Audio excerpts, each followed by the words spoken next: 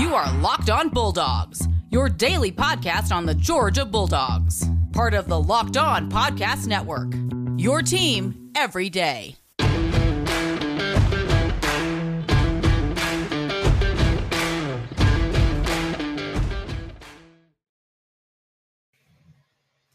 Hello and welcome to the Locked On Bulldogs podcast. I am Daniel. I'm Clint. We got the three windows back. This is Clark. Everybody, Clark, how you doing today, man? Clint, David, very nice to join you all this evening. Yeah, absolutely. If you guys don't know, Clark is part of SEC StatCat. You can find him on Twitter at SEC_StatCat as well as SECStatCat.com.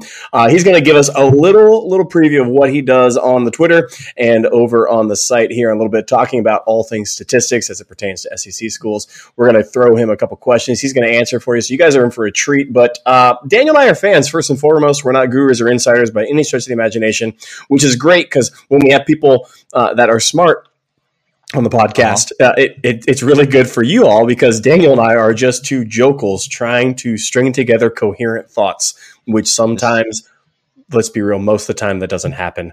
A swarm of dolphins, Clint, is what I've been told now. I think it's a swarm of. If there's more than six, it's a swarm of dolphins. There's less than 10. Less than 10, Daniel. It's not a super swarm. This podcast is for fans, by fans. That's what we say every week on the show. And we are real Georgia fans. You are a real Georgia fan. And so that's what the podcast is all about. But part of being a real fan sometimes is educating yourself. That's why we like to have people who know what they're talking about, people like Brooks Austin and people like Clark Brooks, my man down here, SEC StatCat. If you don't follow this Twitter handle, while you're listening to the show now, if you're listening on Apple Podcasts, Spotify, Stitcher, wherever you're listening, go follow that Twitter right now because it's all the insight and information you're going to need, not just about Georgia, but about all of college football. And then jump back over and subscribe to our YouTube. Thanks for checking it out on there. Locked On Bulldogs on YouTube. Leave us a comment, a thumbs up, whatever you want on that. All right, Clark. We're used to talking about this Georgia team, and I know you cover this Georgia team as part of the regular work that you do, not exclusively, but a team like Georgia, I'm sure this year has got your attention as it does most of the media. And so talk to me. Let's start with the offense. The Georgia defense is kind of let's just start with the defense. Forget about that. We'll get to the offense. I was going to say, hold your tongue, kind sir. We start with anything but the defense. That's right. So let's start with this Georgia defense. When you look at this unit, from a statistical perspective, what jumps off the page at you? What do you see when you watch the tape? What makes this defense special?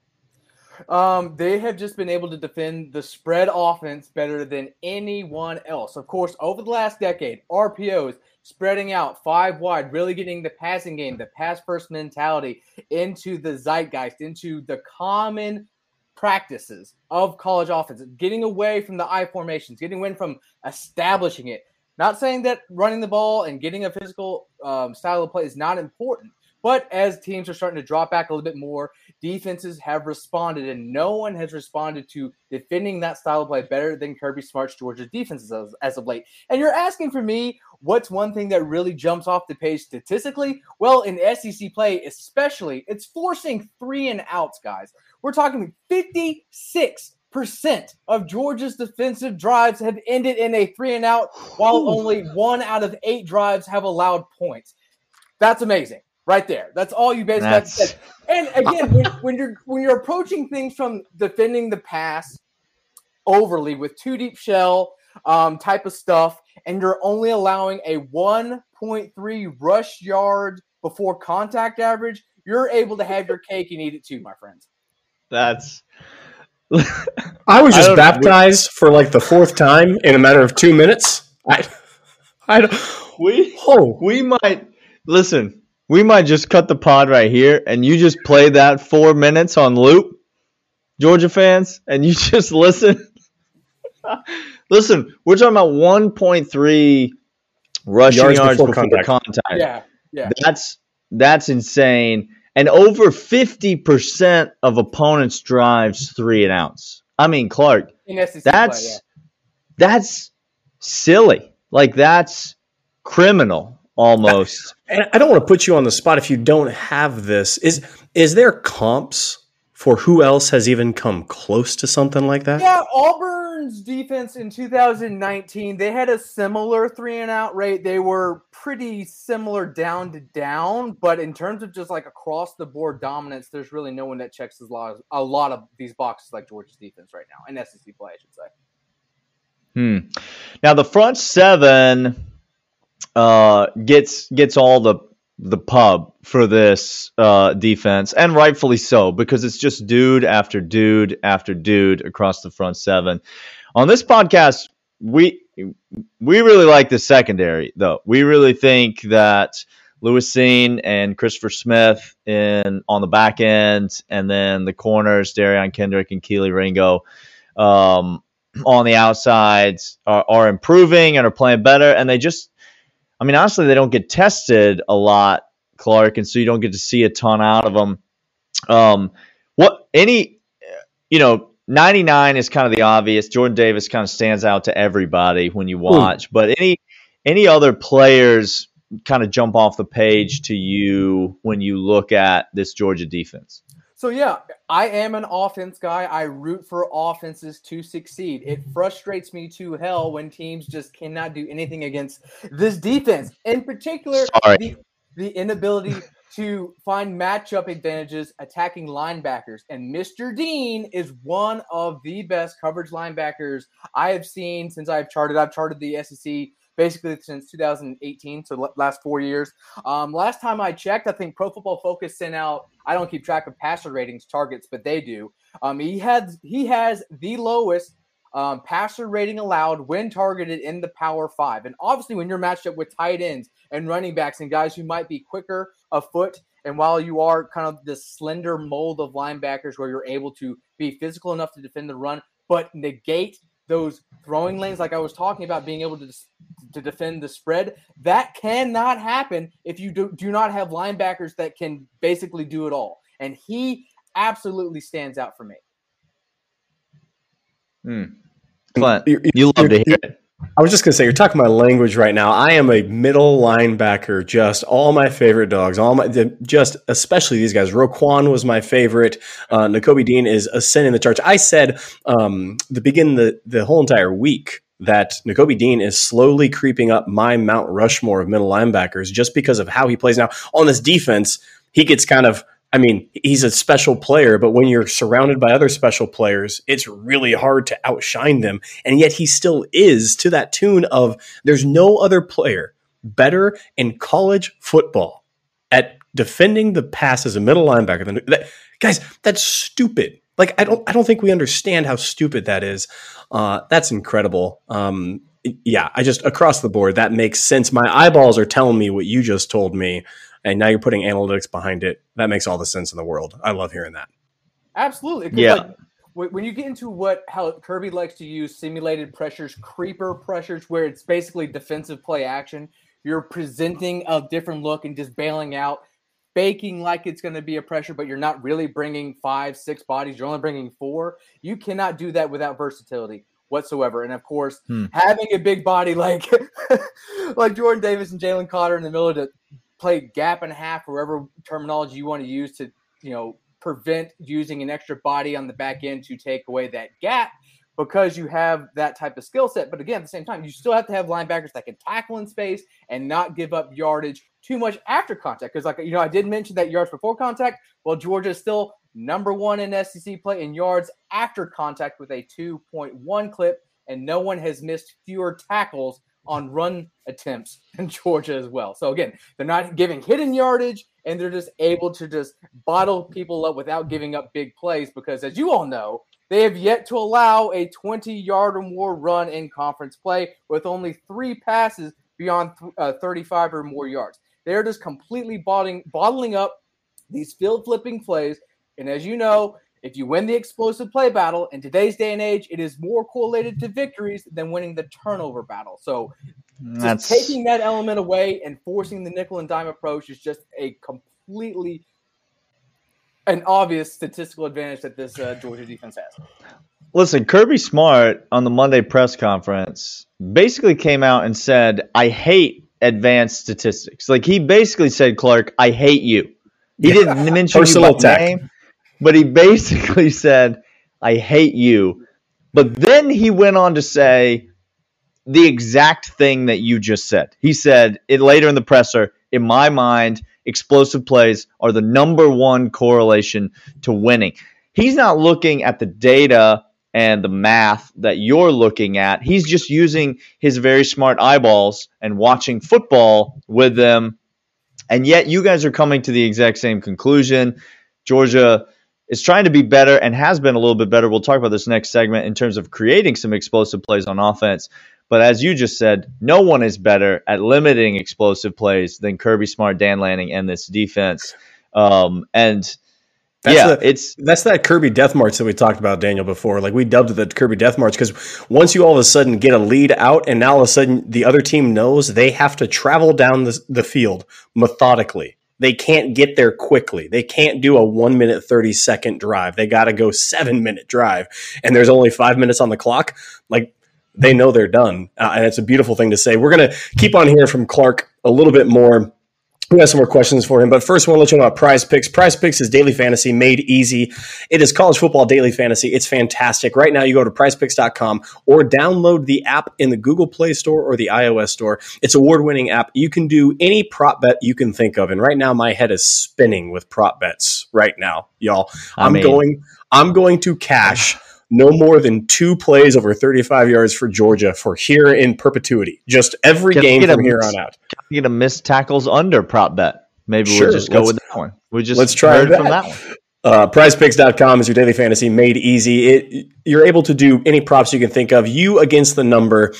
Right now, if you go to prizepicks.com, put in the promo code Locked On, you're going to get 100% deposit up to $100. So please put $100 in, put Locked On the promo code. You're going to get $100 on top of that, $200 total at prizepicks.com. But Daniel, that's not the only people we want to let know. Oh no, of course it isn't. Today's episode is actually brought to you by McDonald's. It's brought to you by McDonald's, proudly serving communities since 1965. Daniel, that's a whole lot of time to be serving communities. 1965 is McDonald's. Almost as long as you've been alive, Clint. Almost close, not quite. A place where classmates can meet up for a study group, knowing they'll have dependable Wi-Fi and endless supplies of French fries and McFlurries. I'm still waiting for that endless supplies to come to my table. Win or Lose is a place where teammates, competitors, a home team, or the away team can come to recharge. Daniel and I have been on road trips where we've needed McDonald's. We've been to Clemson game, and we needed Mickey D's, those golden arches. We're going to tell you that story later. I promise you I'm going to make Daniel tell you that story because he nearly puked his brains out in the car from a migraine from screaming at the top of his lungs at the Clemson game. It's the worst drive-through experience I've ever had in my life. Not a McDonald's. That's why McDonald's is a sponsor of the podcast. If it was the other place, we wouldn't be talking about it. Birthday parties or anything else, grabbing McDonald's after a busy day. So head to your local McDonald's, refuel and reconnect. Did somebody say Locked On Bulldogs watch party? I'm loving it. Daniel, where do you want to go?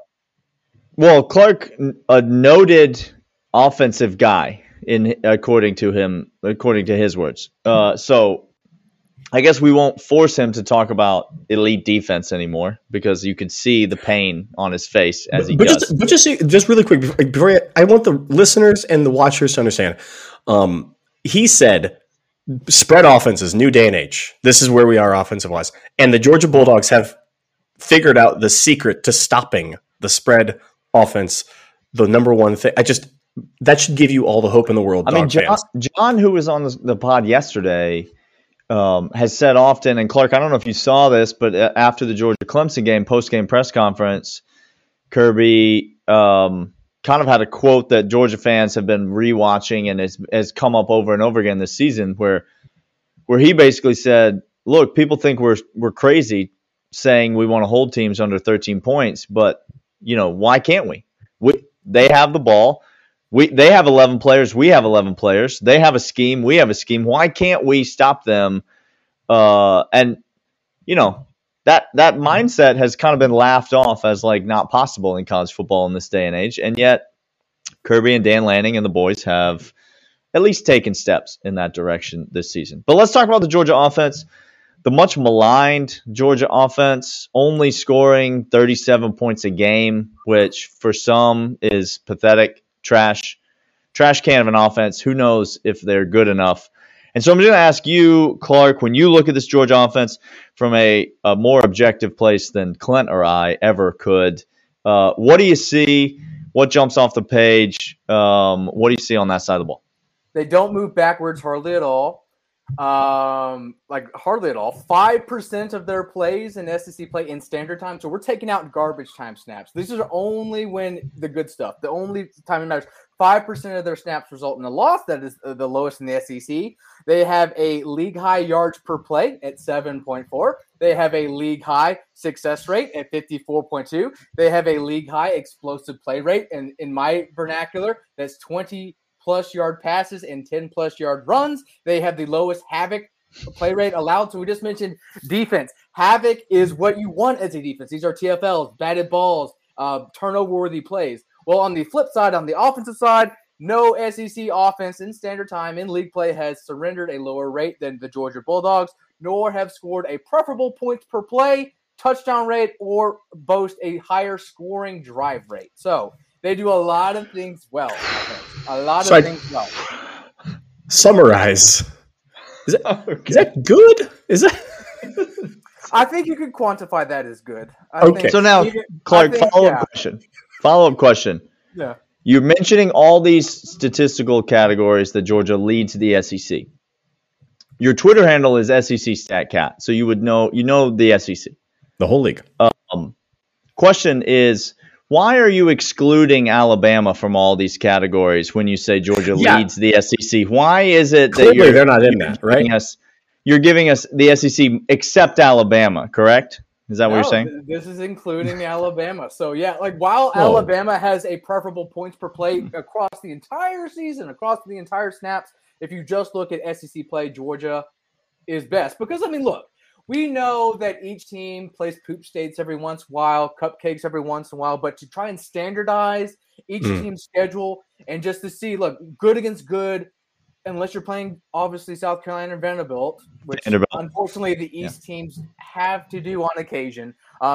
Besides that, it's a great reflection of just good against good, and it's a better reflection of what you can expect week to week, and that's why I like to look at just isolated SEC play there. So even though, Alabama played Miami, they did still play Mercer, and that still, bar none, is a much easier opponent than someone like South Carolina or Vanderbilt or Missouri. So end of the day, you just got to like to see how you can perform in conference. So at this point in time, entering week 10, no one is better than Georgia basically in all of those statistical categories.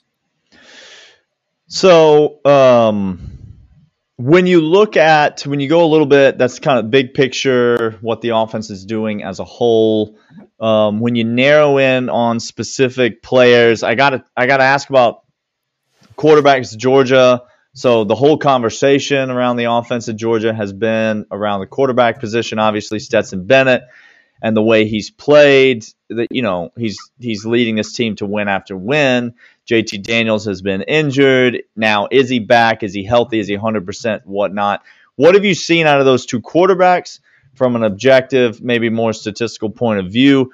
And just as you watch the film, what jumps out about each of those guys for Georgia? Well, I can be pretty loquacious on this topic. So year over year, Stetson Bennett, obviously last year he became downright unplayable because he was wasting too many chances. I think he and Dwan Mathis, off the top of my head, had the two highest uncatchable pass rates in the SEC last year. Oh, no.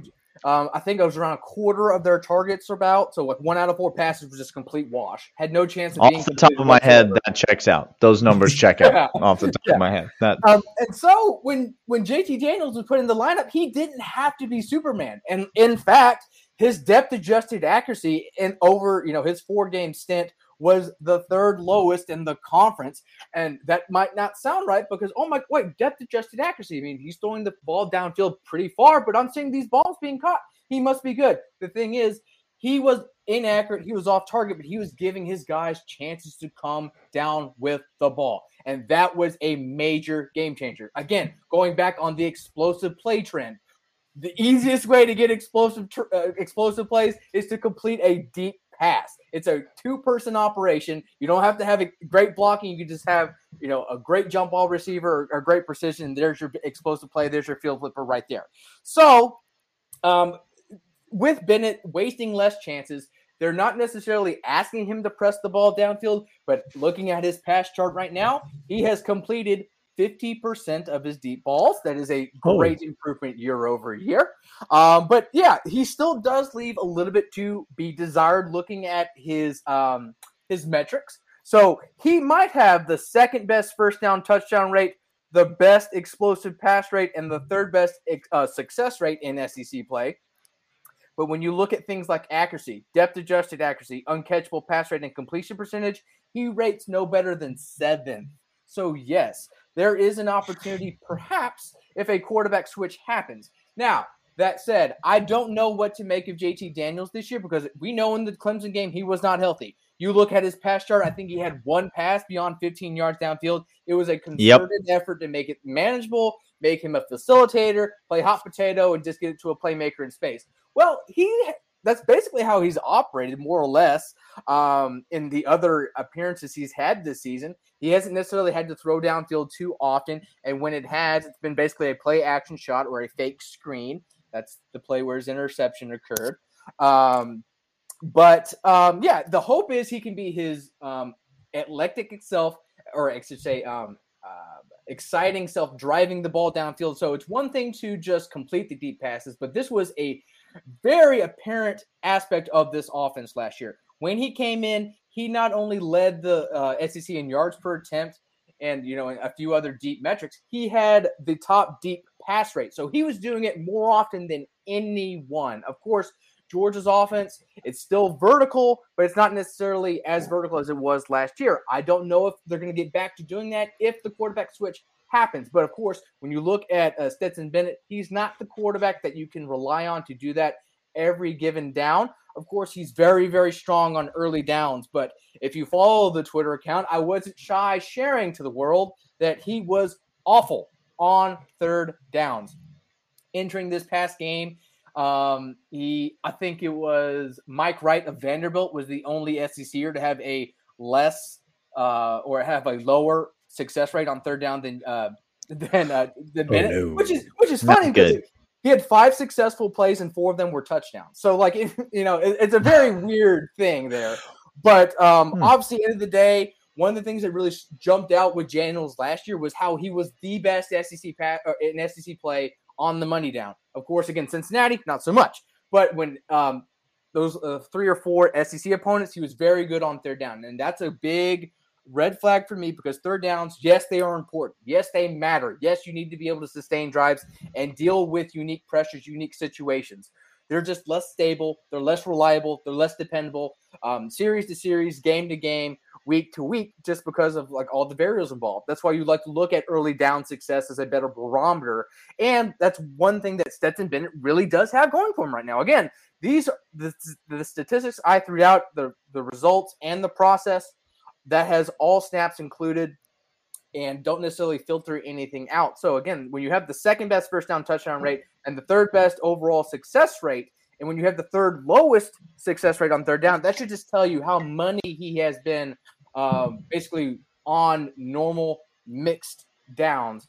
Because, it wasn't too long ago, he had a 70% completion percentage on passes beyond 10-plus yards downfield, which was tracking to be historic types of output. Of course, that's going to be really tough to maintain over the course of the season. As we saw, he's already kind of dropped off there. But again, when you compare to where he was last year, wasting about 1 every 4 of his pass attempts, and then when you look down, you see a 5th of his passes this year result in a 20-plus yard completion.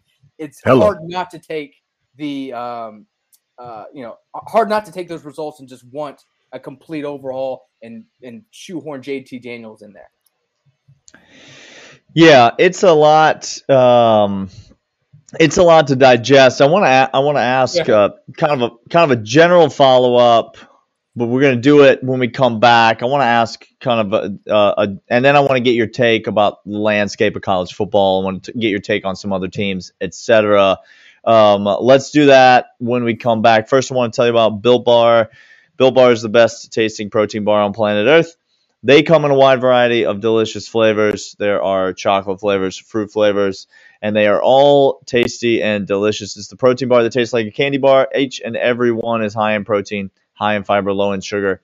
They are great for whatever you need them on the go, pre-workout, post-workout. Whenever you need something that is delicious and tastes great and is good for you, Built Bar is the way to go. Go to BuiltBar.com right now. Enter the promo code LOCKEDON15, and you'll get 15% welcome bonus on your initial deposit. That is a 15% off. 15% off your order at BuiltBar.com right now when you enter the promo code LOCKEDON15. Also want to tell you about BetOnline.ag. Tomorrow, Clint and I will be back with locks. Mm-hmm. We will be getting out picks for this weekend of college football. We are having what some might call a historic run in the locks segment. And so if you want to get in on the money train, then tune back in tomorrow and listen for our college football picks. And when you do, go to betonline.ag, create an account, make a deposit, enter the promo code LOCKEDON, and get a 50% bonus on your deposit. That means when you deposit $100, they give you $50 free with which to bet at betonline.ag, your online sportsbook experts. What was your follow-up, Daniel, to that? Was that a Todd Monken effect, a wide receiver effect? What was your follow-up? Yeah, well, I want to get I'd love to get just your thoughts on the Todd Monken offense. So, kind of 2 years in now and a lot of similar pieces. And, Clint and I, very high on the playmakers on the outside. Really feel like more than the quarterback position, that's the difference between this year's team and last year's team. Even without George Pickens, everyone's kind of go-to best receiver on this team.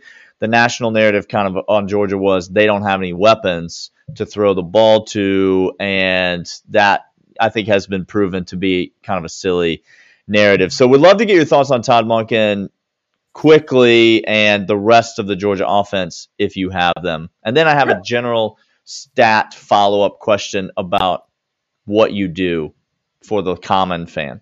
Sure. So year over year, there have been some changes. Like I said, with JT Daniels in there, they were very, very vertical. No one had a higher deep pass rate. Actually, they had a higher early down pass rate over the last month of the season with him in charge. So they were actually going to come out to play pass first. But when you look at their splits today, 44% pass. No SEC team is lower in standard time. So they are wanting to establish the run, and they're not really wanting to put they're not really wanting to put Stetson Bennett in obvious passing situations. Like I said, that third down's not so great. When people know what he's about to do, he's not so good. So they want to use that run to set up that play action game. And this is really what I have loved from this offense. So they are without a doubt the most dangerous play action team. So knowing that Bennett is the most explosive passer, it should not surprise you that Georgia has a 30% 15-plus pass rate off of play action, with 25% of them going for 20 yards or more. Both are SEC highs.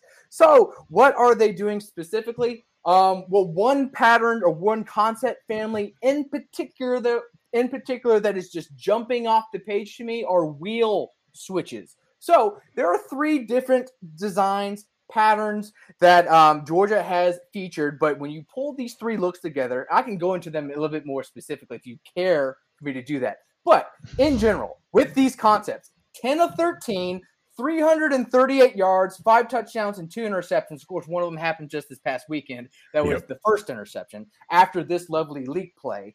Which is also kind of the same idea, right? Because you're getting a wheel kind of leak along the sideline where you're trying to influence the other two routes towards the middle of the field, get that alley along the sideline, right? So it's the same type of idea. So one of them is a double post with the wheel over here. Another one is a fake screen pattern. So you're going to have a little tunnel screen with the wheel switch there. And then the other one is just basic wheelie, which is just the two-man concept, which is just a post and a wheel with two people. So again, 10 of 13, 338 yards, 5 touchdowns, 2 interceptions. Of course, both interceptions happened in the same area of the field. Both were predetermined, essentially. But most of them had been off of play action. Now, why is that important? Because on its face, wheel switches, yeah, you can say that they're designed to confuse match pattern 2-deep coverages like cover 4, cover 2, or man 2-deep. Sometimes they're really good against single high coverages like cover 3. And why is that? Because when a safety comes down to collapse with that play action to run fill, that leaves 3 guys deep, and usually, one guy is going to be isolated on one side. He's going to have to be a conflict defender to either try and squeeze that post or stay on the sideline. And the inside leverage should work out with that middle safety bailing back where that post should have enough void to either come open if he cannot rob it. So with that flank defender usually compromised coming to defend the flank or something like that, and then next thing you know, that out route is going up and around. Oh, it gets itself wide open. So again, the play action game has been fantastic, whether with bootlegs or another weak side flood concept. Cross, it's an air raid staple. You're seeing more and more offenses use this pattern and get it involved in their everyday offenses. Of course, no SEC offenses features cross quite like Alabama, but speaking of the world's largest outdoor cocktail party, Florida and Georgia's entering that game in SEC play. Their most featured pass concept was cross, and both teams going into that game on Saturday averaged at least a 13 yards per attempt. So again, it's collapsing those 2 deep coverages, and when they are having to give an extra body in the box, that's when you see the vertical pass game really open up. And it's because they're doing a lot of things that are just, well, I wouldn't say basic, but it's just effective things. They're not just doing what like South Carolina did against Georgia, which is like the divide concept of a heavy max play action, where it's just 2 guys running fades on the outside and 1 guy's running a middle read post. Just, he's splitting the safeties if it's 2 deep, or he's running the post if it's 1 deep, just trying to occupy and make sure the 2 guys outside the numbers have one-on-one matchups. This is much more schemed up. It's much more, cerebral than just lining them up and playing matchup style of football. And when an offense has the talent and the schematic edge, it just really gets me off. Because, of course, a few years ago, it wasn't too long ago that Georgia, before Manga got here, it was just, all right, we're bigger, we're stronger than you, we're just line up and smash, right? Of course, that works for 95% of the opponents. But when you play the elites, you have to scheme some guys open on occasion, and you can't just hope that you can just win those physical matchups every given down. I don't know. I don't know if y'all had a pen and paper in your hand during this podcast, but that's shame on you. Good thing it's just recorded. It's recorded. Okay, I was just going to tell the people, put this on loop, y'all. Just put it on loop. This is fantastic. Daniel, what was the question you had about overall? Well, I couldn't help but notice, just as you were talking, Clark, you were talking about Georgia and Florida running similar concepts in the vertical passing game. I couldn't help but notice on Saturday, I didn't notice a ton of Florida's vertical passing game. I'm not sure if I missed it. I was maybe squinting a little bit during the game and turned around real quick. But well, especially with Emory Jones, the big complaints with that fan base has been the lack of verticality. It's been horizontal based. It's been flood patterns and bootlegs and just mid-range, intermediate passing games, and having real issues pressing the ball downfield. So they've had to do a lot of pop passes and things of that nature, very watered down, deep passing concepts. Well, the hope was Anthony Richardson's natural God-given traits were able to open up the playbook. But sure. How'd that go? I just looked at the updated accuracy percentages numbers on passes beyond 10 plus yards downfield. Homeboy's dead last in the conference. Oh no! Passes. So there's just not a whole lot of hope there because their most consistent quarterback is obviously handcuffed to being able to give these explosive games where you have to rely on yak stuff, screens, and stuff after the catch. And the guy who is more gifted to pass the ball downfield has just not been as accurate. So problem. Well, he was pretty accurate when he threw the ball into Kobe Dean on Saturday, and so we did appreciate that. He said there ain't no hope. You stick on to the end of the podcast, and that's what you get. You get Clark, just an unbiased guy that covers the SEC, who literally said the words, "There's no hope for the Florida offense." I heard it. You heard it. We all heard it. And so that's but the vertical you passing just take game, that. I should say. But the vertical passing no, it's fine. It's fine, Clark. You can't. No. We all heard what you said. It's fine. Okay.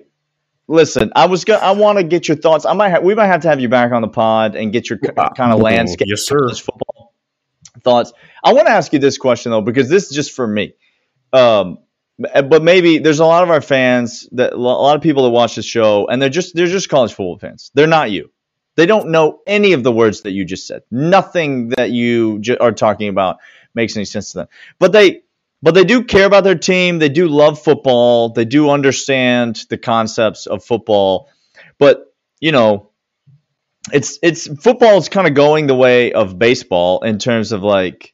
There are, 25 years ago, these stats did not exist. There was yards gained, there was touchdowns scored, there was completion percentage, and you got to completion percentage, and that was kind of where you stopped. So if I'm a fan and these whatever you want to call them, these metrics are out there, these statistics are out there, this stuff that you do, obviously somebody's going to follow you, and we're going to give you a chance to tell people how to do that. But give me a category on defense and a category on offense that, like, if I'm going to pay attention to something that really matters, like that really is going to be among the most significant statistical categories to pay attention to. You already mentioned the explosive plays, so maybe other than that, but give me something to go check. It's going to really correlate to, is my team doing good or not? Well, the new hot buzz statistic that a lot of people are talking of in college and the NFL is called expected points added, EPA for short. So basically that puts in success rate, which is a statistic that I like to use. It basically compartmentalizes every type of down and distance into a successful situation. So we know what third downs are going to be successful. If you don't move the chains, it's a failed try, right? So, but what's a successful try on first and second down? So it just basically you have to gain 50% or more on first down, 70% of yards to gain on second down, 100% for the later downs. So it takes that type of mentality, but applies points per play as well. Because what is a 10-yard completion with 10 seconds left in the second quarter, and you're just getting conversion, then it's over, right? You're not really getting yourself a position to get more points. So what EPA does, it just puts a little bit more context around based on everything. And it takes throughout of all the examples of all the plays throughout of history, and it measures, okay, how many times has a positive outcome happened from this play, and how many times has a negative outcome happened from that play? And it takes that margin and it shoots out one number called EPA. And that's basically what you get. Obviously, there's going to be some things that fall through the cracks. But again, because it does measure things by context better than any other statistic out there, that's why it's really jumping up the zeitgeist in a lot of people's, go-to statistics these days, especially if you're the gambler, because when you're just looking at like a success rate or yards per attempt in a box, and you don't necessarily know how to adjust that for opponents, you obviously can be, put in a bad spot there, but EPA is just a little bit better designed to do so. That said, most people's EPAs are not opponent adjusted, so you can have crazy outlier performances against really bad teams, and that still really does stick with your overall cumulative output. So again, I would really stress to watch for parameters like best teams played, if it is against conference as opposed to non-conference, and really keep an eye on where the big outliers are for EPA, because like any statistic, it can be inflated, it can be manipulated. But if you had to boil down to any one stat, those are particularly ones to watch out for. And of course, like you mentioned, if not, I would absolutely pay attention to things like explosive pass rate and yards before contact, because anyone can run to green grass, but not everybody can go up, around, and through obstacles in one's path. Basically, then what I hear you saying is you're smart and we're not. And so what we need to do. No, again, Florida has no hope on offense. These are the things I've learned. And Clark is smart and we are not. I'm happy with both those outcomes. I'm happy with both of the things that we've learned today. Clark, tell the people how we can be connected to you, how we can get the content that you're putting out, where we can follow you, where we can find you, and how we can see the things that you're creating. On social, I'm most active on Twitter, so the account is at SEC_StatCat. So on weekends, I like to at least live chart at least one game a week, and usually it's the nooners. Sometimes I'll do 2 or 3 depending on how the flows go of charting. But yeah, I'm live charting every offensive snap, getting things from the benign to targets to the advanced things like depth-adjusted accuracy percentage and pressures and the specific concepts and formations and personnel packages that everyone's in. And if you are like me and you like those nitty-gritty statistics and you are interested to see, what is Stetson Bennett's first down pass chart and where is he directing balls, you can find that on my site, secstatcat.com. So again, you can just find the concepts people are running. It's broken off into a nice little pie chart, a nice percentage breakdown. You can see it separated by runs and passes. You can see how that reflects to the conference as a whole. You can see league-wide leaders in advanced statistical categories, in rusher, passer, and catcher pages.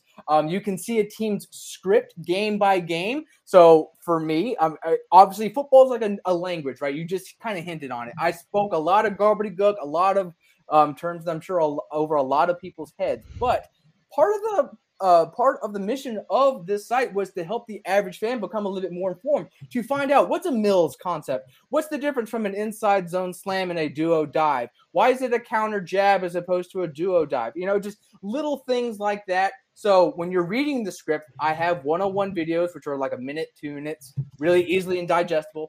So you can become a little bit more informed and a little bit more engaged to your favorite SEC football program. And right now, the site is set up to be like a freemium type of style, so you can get X amount of things for free until you're prompted to pay as you go for more access, or you can just pay for a subscription for unlimited monthly access. And like I said, there's a whole lot of data, basically a whole lot of parameters, so many filters you can play with. You can spend hours and hours and hours on the site alone just filtering just to see different outputs. But again, if you are an avid SEC football fan or a casual or degenerate gambler and everything in between, I don't think of any other site that could definitely help you sway where you want to put your dollars week to week.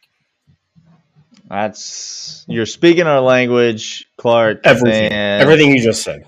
Listen, we loved having you on the show. Thank you so much for coming on. We are certainly going to have to do it again sometime. Go follow Clark, go follow the Twitter, check out the site, go dive into all these metrics and things, and go learn you something. That will be, that's what we're going to do. This is an educational podcast. It's the more you know, only it's like been a 40-minute version of it today. That's right. Thanks for coming on again. Clint and I will be back tomorrow. We're giving out locks. And so if you are a degenerate gambler, check back tomorrow and we will have all of our picks for the weekend of college football. Thanks for being here, and we will see you guys tomorrow. See ya.